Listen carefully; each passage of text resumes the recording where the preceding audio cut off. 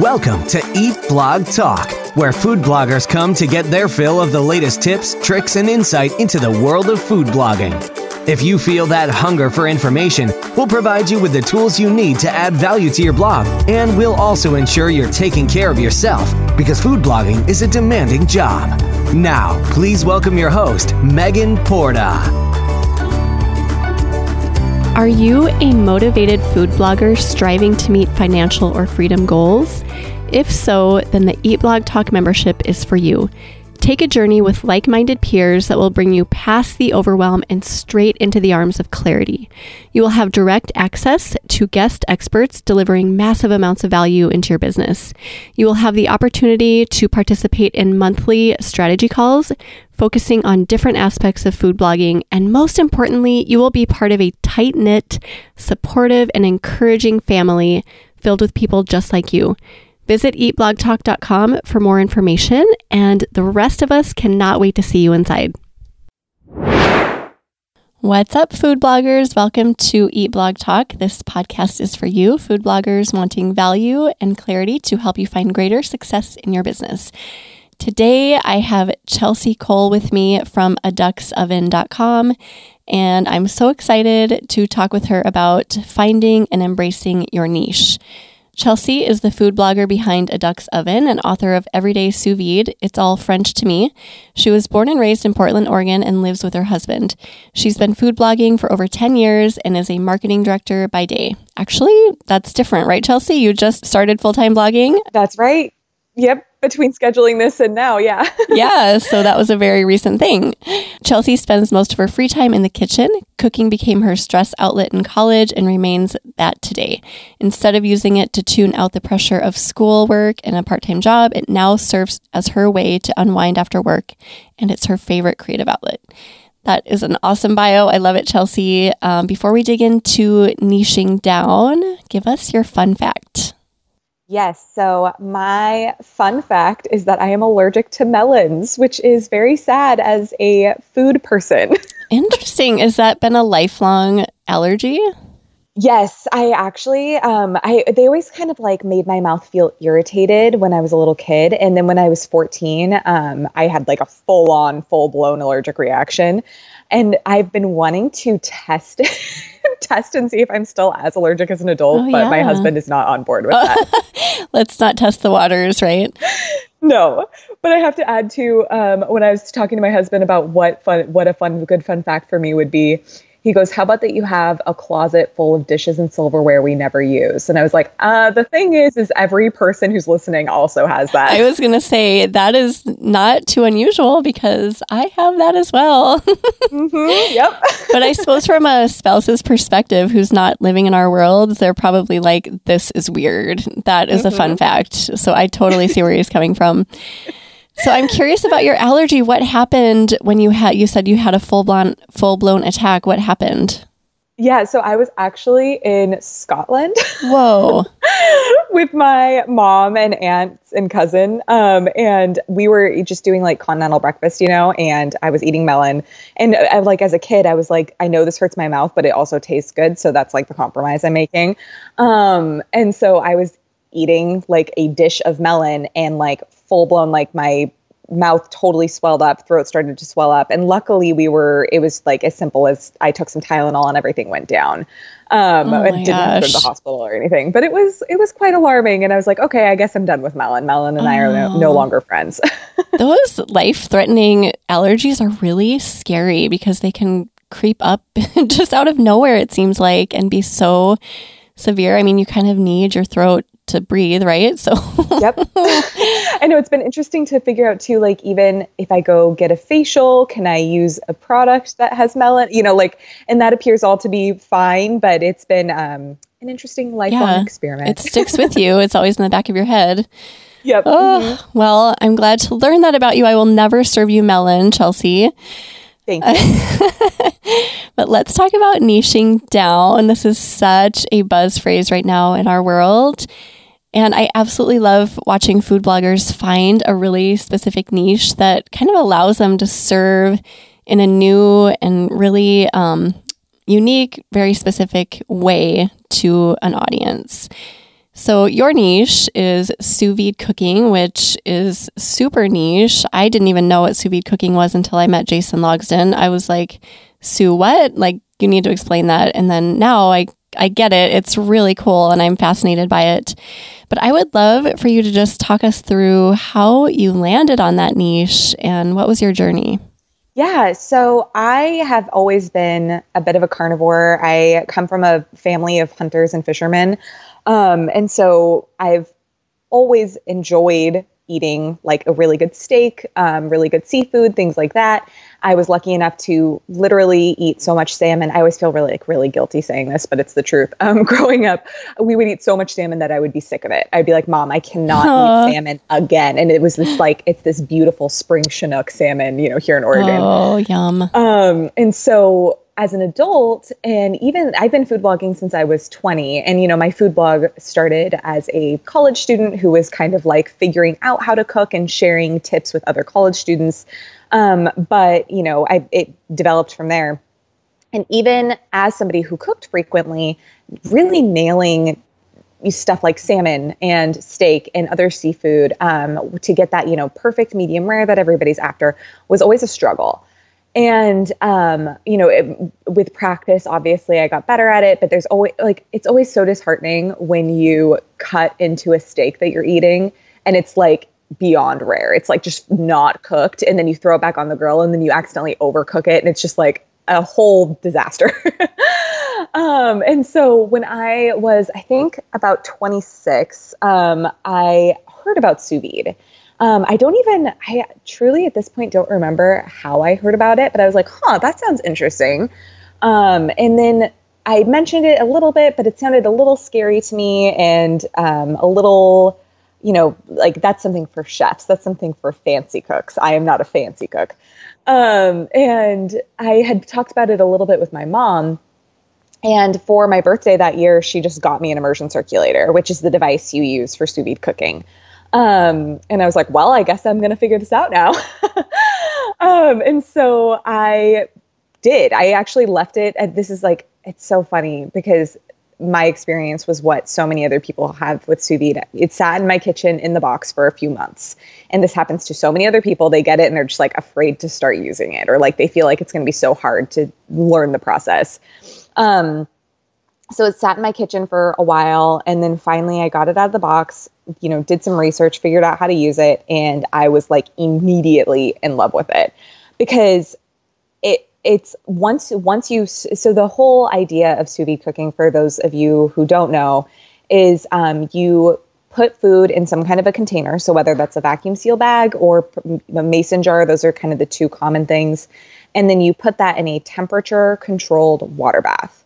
And so the idea with sous vide is when you're cooking in an oven, you're cooking in a 425 degree environment, right? Or whatever temperature you're cooking at. You don't want the inside of your food to be 425 degrees. That would be awful. But you're wanting to get it. So let's say for a chicken breast, you're wanting it to get to 165.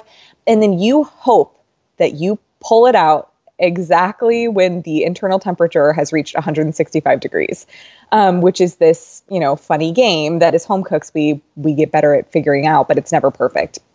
With sous vide cooking, the temperature of that water bath, in other words, the temperature of your cooking environment, is the exact temperature you want the inside of your food to come to. So you literally can't overcook it. You can try really, really hard, but you're not going to overcook it.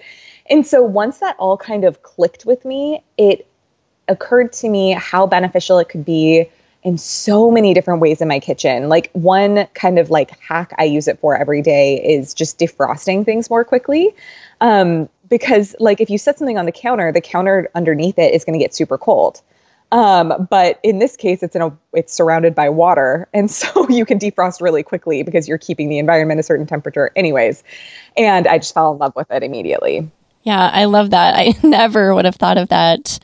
That's a fun little hack. If you do have the equipment to use sous vide. I don't even know how you say that. Is sous vide a verb, or is it like, how do you? I use it as a verb. It's technically like just a cooking method, so just a noun, but I use it all the ways. I say sous videing, you can sous vide it. I would totally do that too. So if you're into sous videing, defrosting is a great hack. Okay, I'm sorry I interrupted you. Go ahead, Chelsea. Oh, no. That was essentially the story of how I discovered sous vide cooking and just how quickly I took to it. Some people don't take to it quite as quickly. Like they need a little bit more of a push, but for me it was like love at first sight. Yeah, that's great. And it's great when you find that thing, whether it's an appliance or a style of cooking or whatever, that you just immediately fall in love with, like you said. And I feel like a lot of food bloggers have the same experience, not with sous vide necessarily, but with something that they fell in love with. I always tell the story that I had my Instant Pot for 1 year. It was sitting in my pantry on the floor, and I used it as a step stool for an entire year. I am not kidding. And my husband and I had friends who were always like, you have got to stop doing that. You're going to break it and you need to use it. Get it out. So reluctantly, I got it out. And I think I made, what was my first thing? Hard-boiled eggs. And I was like, I'm not going to be impressed with this. They were the best hard-boiled eggs. The shell just like fell off of them. So yep, fell in love, just like what you're saying about sous vide. You fell in love immediately. So that's really cool. So you already had an established blog though. What was your previous niche, or did you not have one? I didn't really have one before. Previously, like I said, it started as like, I'm a college student and I'm learning to cook and here's my blog. And then it kind of developed into like, my focus was more like easy recipes that invited the home cook into the kitchen was kind of what I was going for. Just because my approach since I started food blogging is I've wanted to encourage other people to cook, because especially in college, I saw all these college students around me who just relied on top ramen and takeout and mac and cheese. Not that there's anything wrong with those things, but I was like, cooking is so fun and it's cheaper and it's better for us. And like, here's all the reasons that you should do it. And so that was kind of my approach the entire time. And then I still do retain some of that. Not every single recipe that I post is about sous vide cooking, but a lot of it is about sous vide. So what percentage would you say on your site is sous vide? When it comes to publishing new content, it's probably 80% sous vide at least and 20% other. I think it's always interesting to know that, because people do tend to leave wiggle room for those just extra like non-niche recipes, which I think is really smart. I have a bunch of recipes on my site that don't fall in line with my niche really at all. Like I did Whole30 one time, and I put a handful of Whole30 recipes on my site, and they're wildly popular. So I'm keeping them there. I am not by any means a Whole30 or a healthy food blogger, but hey, if people like it, then I'm just going to keep it. Yeah. Talk us through, once you found your niche, where did you go from there, and how did it open up doors for you? Yeah. So, I started talking about sous vide like on Instagram a little bit and got lots of questions about it. And I was like, okay, so this is clearly something people are curious about. And then I started sharing recipes on my blog. And I think my first sous vide recipe was for sous vide tri-tip, just like tri-tip steak. And it's still one of the most popular posts on my blog. And I was like, and as I just kind of saw that people were gravitating towards these sous vide posts and that they were ranking, I was like, okay, there's something here. And so I tend to think my brain is like half creative, half strategy. I always say I'm like a type C person somehow. But I'm a marketer, like a trained marketer. And so I was thinking like, okay, so I've discovered I really like sous vide. The other people in the sous vide space are almost entirely men. And the people who are using it are almost entirely chefs, or they're like food geeks, like they're really into like, home brewing or like these like kind of like more intense things, or they're like barbecuers, like they're pit masters, like they're really into grilling. So those were like, and I'm like, I am none of those things. And I'm a woman. And so you might see that and think, I don't have a space in this community, but I saw that and I was like, that means I can introduce home cooks to sous vide cooking. Like that can be my little slice of this pie. So I was really, really drawn to that immediately. And so much so that I was like, I need to write a book about this. And pretty much like within a few months decided, okay, I am going to self-publish a cookbook and it's going to be about sous vide cooking. My cookbook is going to be hot pink and it's going to be geared towards home cooks. And that like changed my career as a food blogger because the great thing about sous vide cooking is people like maybe have kind of like heard of it, but they don't really know what it is. It's something people are curious to learn more about. And then once a home cook, at least in my experience, has seen how it can like benefit them in the kitchen, they really, really gravitate towards it. And so after I published my book, I was able to I live in Portland and people here are so supportive of everyone in the food community. It's wonderful. And I got involved with some local food organizations who immediately helped me and gave me tables at like holiday markets. I launched my cookbook over Black Friday weekend. It was great timing. And so in Portland, we have all these like local maker events around the holidays. And so I got a table at all of those to sell my books. I was able to go on several podcasts. For the first time, I would say that this was the most exciting thing for me. And it's something I have continued doing that benefits me every single time I do it, which is going on live local TV. And so I reached out to one of, again, Portland food community is amazing. And I met with a woman in food PR here, just like got coffee with her. And she like literally gave me her contact list and was like, here, you can't afford to hire me, but here are all of my contacts. Here, you have fun. Which was like amazing. And so I just cold pitched TV producers and they were like, oh yeah, we'd love to have you on. And I remember like the first email I got, I was at work and I just started crying at my desk. Because I was like, you want me to come on TV? What is this? It was like the coolest thing. And the great thing about having a niche, and then, if you do something like a cookbook or something like that, it gives people a specific reason to talk to you. Whereas that's not to say that can't be the case if you are a more generalized food blogger. But it's a lot easier when there's this like specific hook that you have, like this thing that you can be an expert on and share about. And so I was able to do that again and again and again. And that has just really, really changed things for me. I love your story, Chelsea. Just hearing you talk about how you decided to write a book after you fell in love with sous vide, which led to TV opportunities and things that just really excited you, and how you explained having a niche gives people a reason to talk to you about something really specific. I'd never thought about it like that, but when people ask me like, oh, you're a food blogger, if I don't talk to them about what I blog about, the conversation ends really abruptly. It's like, okay, cool, we all love food. But if you have something to offer, like I love cooking with sous vide, then that's like, oh, my aunt does that and she makes, like that is a conversation starter. So I love that perspective. So I wanted to ask you about how others can do this, because I know a lot of food bloggers are listening who really struggle with finding that really specific niche. And I think we're finding out more and more that the more you can niche down, the further you can niche down, the more successful you can be, the more tuned in you'll be to your audience, etc. So what's your advice for other people? Yeah. So first and foremost, like after I discovered this, and really, after I wrote my book, after I was getting attention for being known for sous vide, I kind of had a moment where I kind of like freaked out about that. And I was like, I didn't actually mean, like, I didn't mean to be known for sous vide. It just happened. And I was like, is this what I want my like thing to be? Like, is this, am I sure about this? And I felt like very freaked out about that for a little bit, because I was worried it meant I couldn't blog about, gnocchi, or like I couldn't like do these other things.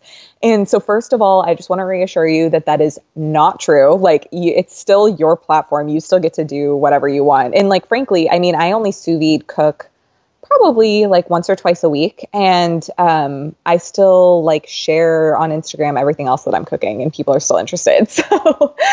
So they don't say like, okay, Chelsea, it's not sous vide, so we don't care. Like they do still show interest in your other recipes. Exactly. Yes. Like that's good to hear. Yeah. Like last year I did a polenta lasagna recipe that like, had a moment on Instagram. And so like you still get to do all the other things that you want to do. So I want to reassure everybody for that. But I'd say the best way to find what your niche is to really pay attention to so I think Instagram is one of the best way to find your niche. I mean, that was really helpful for me at least. And the reason being is because it's such a great platform for you to talk with your followers. I'm really active on Instagram. I story quite a bit, and, I really like to talk to people, and I make a point of that, of building relationships there. But for me, it was like, the moment I realized I had something with sous vide was when people were talking to me about it. So when people would be like, would ask me, what is sous vide? Why do you like sous vide? Do I really need another kitchen appliance? Like lots and lots of questions about it. It was like, oh, okay, got it. So one thing that's great for you to look for is share a lot on Instagram, share how you're cooking, share why you're doing things a specific way, and see what people gravitate towards and see what people are asking you questions about.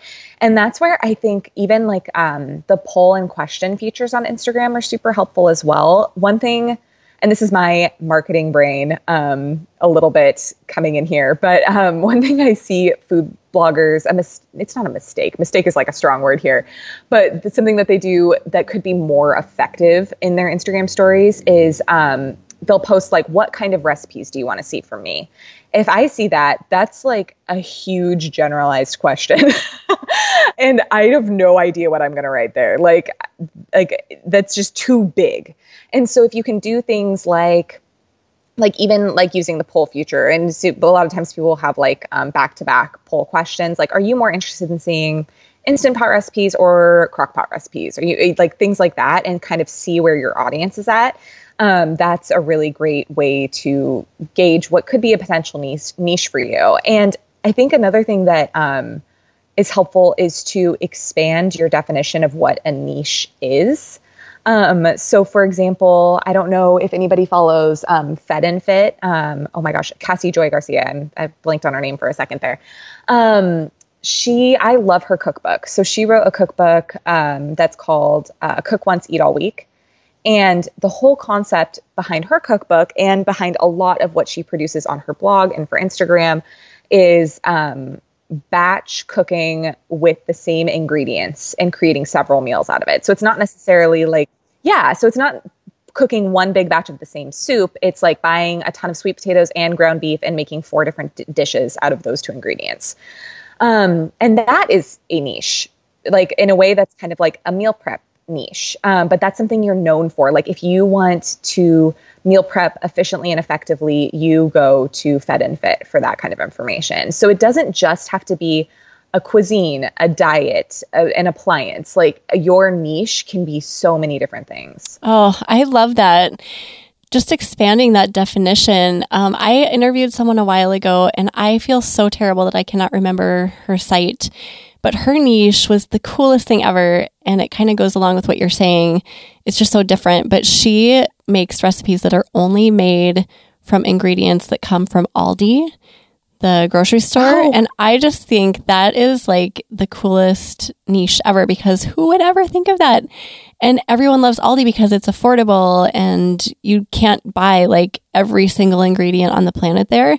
So you are limited, but you don't like going to all the different stores. Like, I have to go to this grocery store to get a specialty meat, and then I'll go to Aldi to get my produce.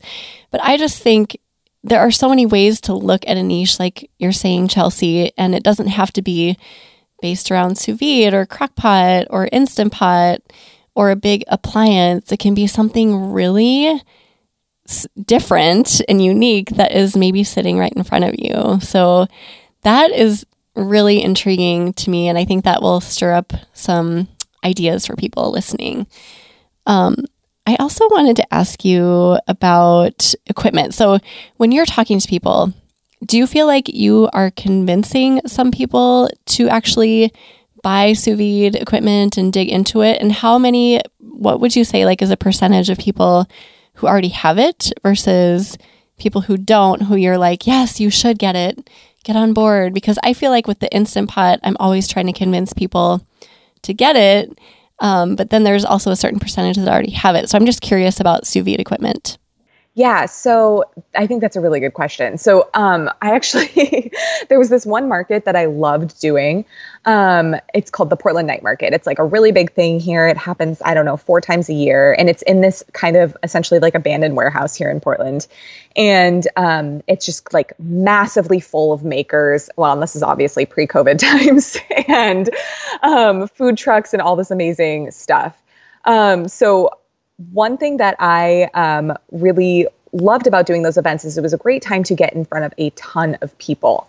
However, what I found myself doing over and over and over again, and then, part of what I do when I go to these events is I usually bring samples, and my go-to food sample is sous vide cheesecake. And it's so good. Sous vide cheesecake is phenomenal. But one thing that I would get a little bit frustrated with is the confusion people had around my table. So they would come up to my table and they'd be like, "Are you selling cheesecake?"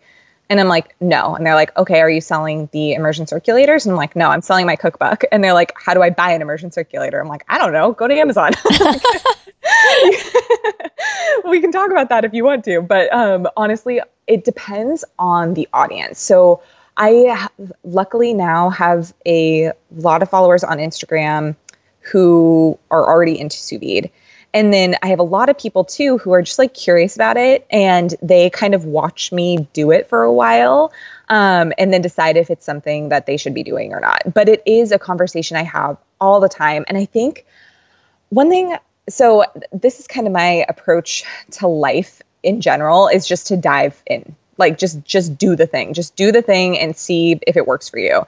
And the great thing about sous vide cooking is it's people think it's going to be expensive to be a part of. And I think that's because of the type of people who are known for doing it. But now you can get an immersion circulator from anywhere between $80 and $180. And so it's relatively affordable to get started. And that's the only thing you truly need to do it. So I think that makes it a lot easier. And one thing I tell people too, I am very much in the camp of like, not just because I love sous vide doesn't mean I have to sous vide everything. So one thing that I get a lot of hate for in the sous vide world is I think that sous vide eggs are a waste of time. Not egg bites. I love egg bites, but people are really into like sous vide poached eggs and sous vide hard boiled eggs. And like with a poached egg, people will recommend that you sous vide it and then finish it in simmering water. And I'm like, why wouldn't I just poach it then? No, that's stupid to me. And so really talking through people, or talking with people about how they cook, and then determining if sous vide is a good fit for them. I literally actually just made a reel over the weekend that's, should I get an immersion circulator? And so my kind of like two determinants of that are, one, do you eat a lot of meat and seafood? And then if so, and then my second question is, do you cook a lot? Like, do you cook like 3 to 4 nights a week at least? And like, then you should probably have an immersion circulator. It would benefit you. But luckily in this case, I don't think it's a really hard sell. Another thing that helps with an immersion circulator versus like a slow cooker or an Instant Pot, because that's what people will compare it to with me, is it's much smaller. And people are kind of sick of having, so many kitchen appliances. Oh my gosh, yes. So true. So that makes it a little bit easier too. And then I recently created, I'm still figuring out like how to describe it. It's kind of like a digital course meets e-cookbook, and it's called Sous Vide School. And I intentionally made it super low priced because one way people have been using it is they've been buying it before they even buy an immersion circulator and going through it and deciding if they want to get into sous vide or not. So that's been really helpful for me too. That is cool too. So you're really serving people, recipes who already have the equipment. And then you're also kind of marketing yourself like as an expert to convince people to launch into it. And that's kind of what your course does, right? Yep, exactly. Okay. Mm-hmm. And can you tell people how to find your course? I'm curious about it, and just give us like a description. Like, is it video modules? How do people move through it? Yep. So if you go to aduck7.com/sous vide school, that's where you can find all of the information about it. And so for a week, I had it priced at only $19, and then now it's $27. And the whole goal, like, of course, as soon as I launched it, I had so many friends be like, Chelsea, this is priced way too low. And I'm like, I totally hear you. The reason I'm pricing it so low is because this is going to sound very like cheesy and wooey, but truly, like, my mission is to bring the magic of sous vide to home cooks. And because people think it's for someone who is like an advanced cook, who's this fancy chef, blah, blah, blah. But it's truly an amazing fit for people who aren't as comfortable in the kitchen, because it takes all of the guesswork out of cooking hard things for you. Like, I made a lobster for the first time this year with sous vide, and it was so easy. Or lobster tails, I shouldn't say a lobster. And it was fantastic. It was so easy. And I just didn't have to think about it because sous vide did all of the hard work for me. So I created Sous Vide School just with like really, really beginners in mind, like people who have maybe only used their immersion circulator once or twice, or it's still sitting in the box at their house.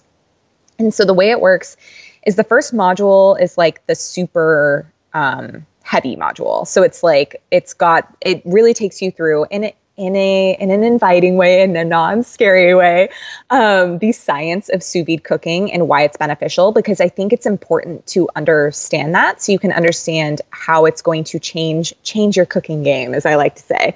And then literally after you learn the science of sous vide, I'm like, okay, go cook a steak. So at the end of each module, there's a lab where you just go cook. Like, don't think about it, just go do it, follow these instructions, here you go.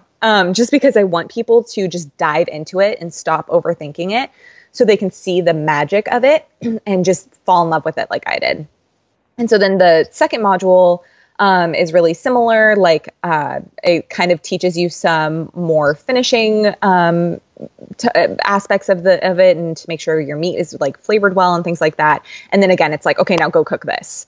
And then so over and over. And so it covers everything from like sous vide steak, sous vide egg bites, pork chops. And then now I'm releasing new content every 2 weeks through April. And we're getting into kind of like liquor infusions is something really fun that you can do with sous vide. Why delicate proteins are different than a more sturdy protein, like salmon versus steak, for example, sous vide desserts, combining cooking methods like sous vide and deep frying. So we're kind of getting into like the more fun stuff now, which is exciting. Dang it, Chelsea. I am tempted to... I don't need one more thing. You know how it is. You hear these things that are so inspiring, like a new method of cooking or a new appliance, or food blogging is full of new ideas. And I have such a hard time saying no, but I know. This looks so tempting. I love meat. I'm such a hardcore carnivore right along with you. So I'm trying to resist, but your cookbook is so pretty and inviting. And your sales page for your course is also inviting. So nice work on all of that. This is really exciting. Also, I have to say that I love that you came into this scene as a woman, because you mentioned earlier that it was filled with men typically. I mean, are there any other women who are known for cooking sous vide? Not really. I mean, like, there's a few food bloggers who I've become friends with who do sous vide. And then I've gotten involved with the International Sous Vide Association.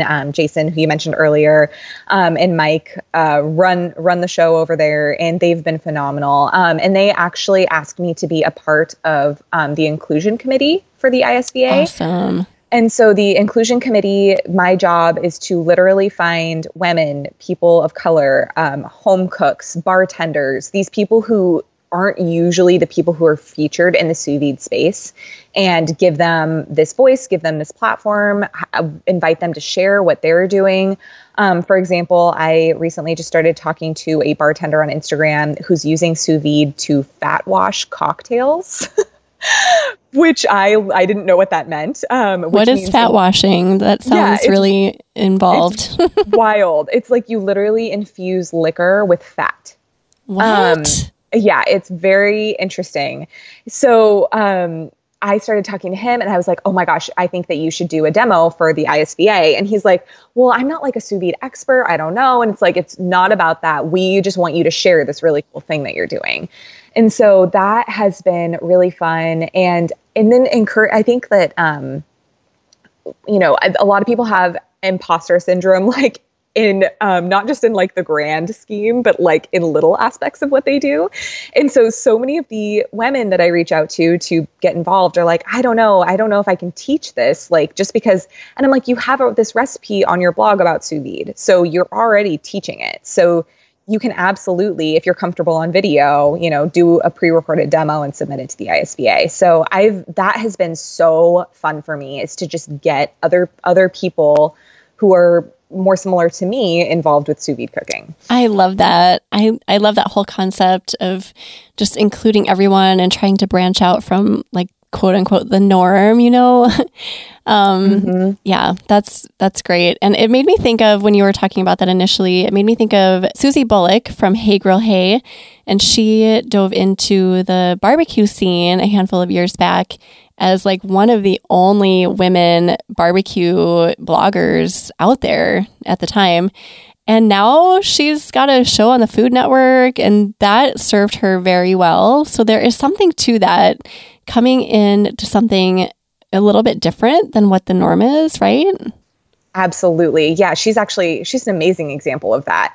And that is a niche, right? Like it's not that grilling is necessarily her niche. I mean, it is, but it's also that she's a woman who's known for grilling. Like that's what different. So I guess even like for people listening, a way to think about it is what differentiates you. Like what is something that you can be known for? And people can say, oh yeah, that's the woman who grills, you know, like they can say, oh yeah, that's the woman who does sous vide. Yeah, I love thinking about it like that. That's really cool. I also have to ask you, Chelsea, what is your favorite thing to sous vide? Is it too hard to pick, or can you choose a handful? Okay. So I'm going to say there are lots of things, but I think it's going to be pork chops. And I've been talking about this like on Instagram actually a lot lately. And I actually just made a reel about this as well. But the reason I say pork chops is because pork chops have such a terrible reputation. I agree. I so agree with you. I love them, but everyone's afraid of pork chops, so they think they're boring or they're often overcooked. Yes, exactly. Like there was like, I was on TikTok and just like scrolling through videos and seeing all these teenagers who were like literally crying at the dinner table because their mom was serving pork chops. Oh. And I was like, okay, we got to change this. And so with sous vide, like, oh my, sous vide pork chop is phenomenal. It is so meaty. It's so juicy. It's just like, it's perfectly cooked. There's so much flavor. And once you have a sous vide pork chop, it completely changes how you know what a pork chop is in your mind. That's great. So I grew up with a mom who cooked pork chops insanely well. They were always delicious. She pan fried them.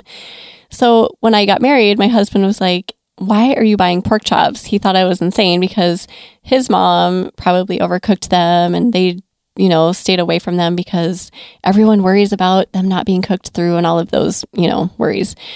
So when I started cooking them my mom's way, he's like, oh my gosh, these are so good. So that in itself is enough to sell me on sous vide, because with sous vide, you know the exact inner temperature, correct? So you know that you're not eating undercooked meat.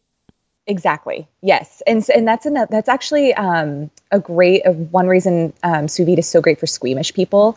Like my father-in-law is notorious for eating well-done steaks, which like just hurts my heart every single time.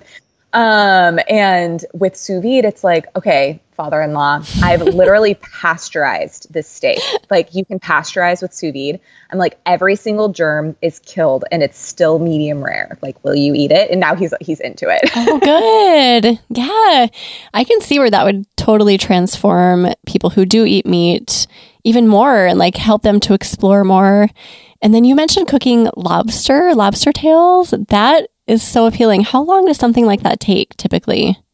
Typically about 30 minutes. And so that's something that's like kind of a weird adjustment with sous vide so the benefit of cooking at a high temperature, so like when you're cooking in an oven, is it brings whatever you're cooking up to temperature faster because the cooking environment is so hot. So with sous vide, everything takes longer, which is something you kind of get used to and you begin to see as a benefit. So for example, I usually cook a steak for about 2 hours.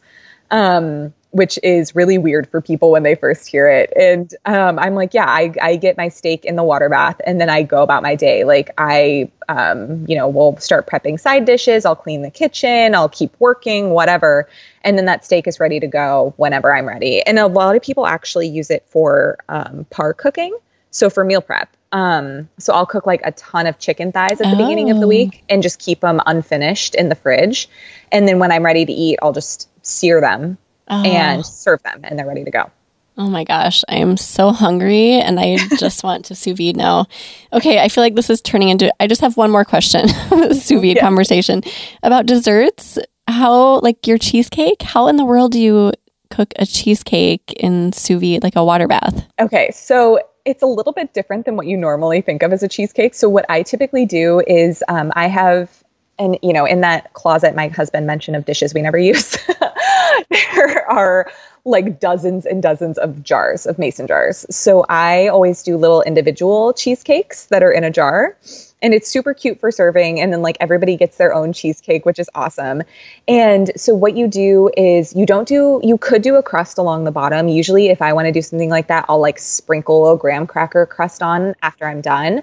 But it's sous vide is amazing for like cheesecake, creme brulee, flourless chocolate cake, things like that, because you're going to get a consistent temperature the entire way through the cheesecake. So it's not going to, be overcooked on the edges and still watery in the middle. You're not going to worry about cracks or anything like that. And the texture is so consistent and so good.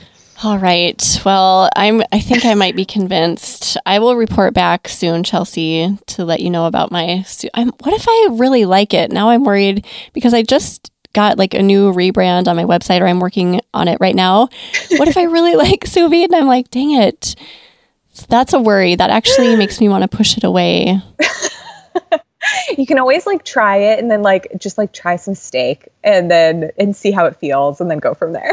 Yeah, I would start with steak too, because steak is one of my absolute favorite meats.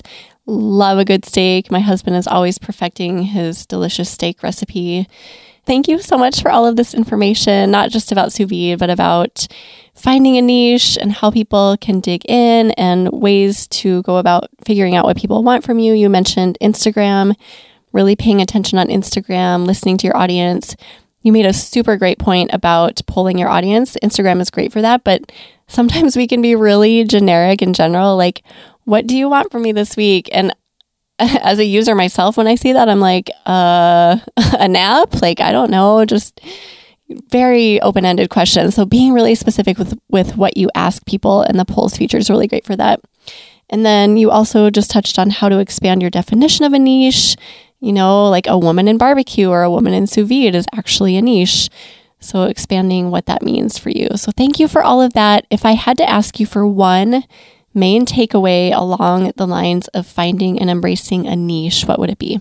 I think that it would be, you probably already have something that you can pursue as your niche and you just don't even know it yet. Like, I encourage you even to just stare at your top 10 ranking Google posts and see what's there, because there is a very good chance that you already have something and it's right in front of you and you don't even know.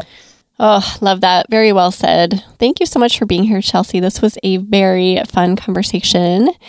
Before you go, do you have a favorite quote or words of inspiration to share with food bloggers? Yeah, I'm gonna go with words of inspiration here, which is don't feel discouraged by the prospect of finding your niche, or be concerned that there's 1,000 other people who are already doing your niche. One thing that I always like to think of when I have that moment of like everybody else is already doing this is think about other people that you truly know, like in your life, like in person. is anybody else doing that? And that's always like a little bit of a good reminder for me. Like, it only feels like everybody else is doing it because that is the world that you've put yourself in. So there's still plenty of room for you too.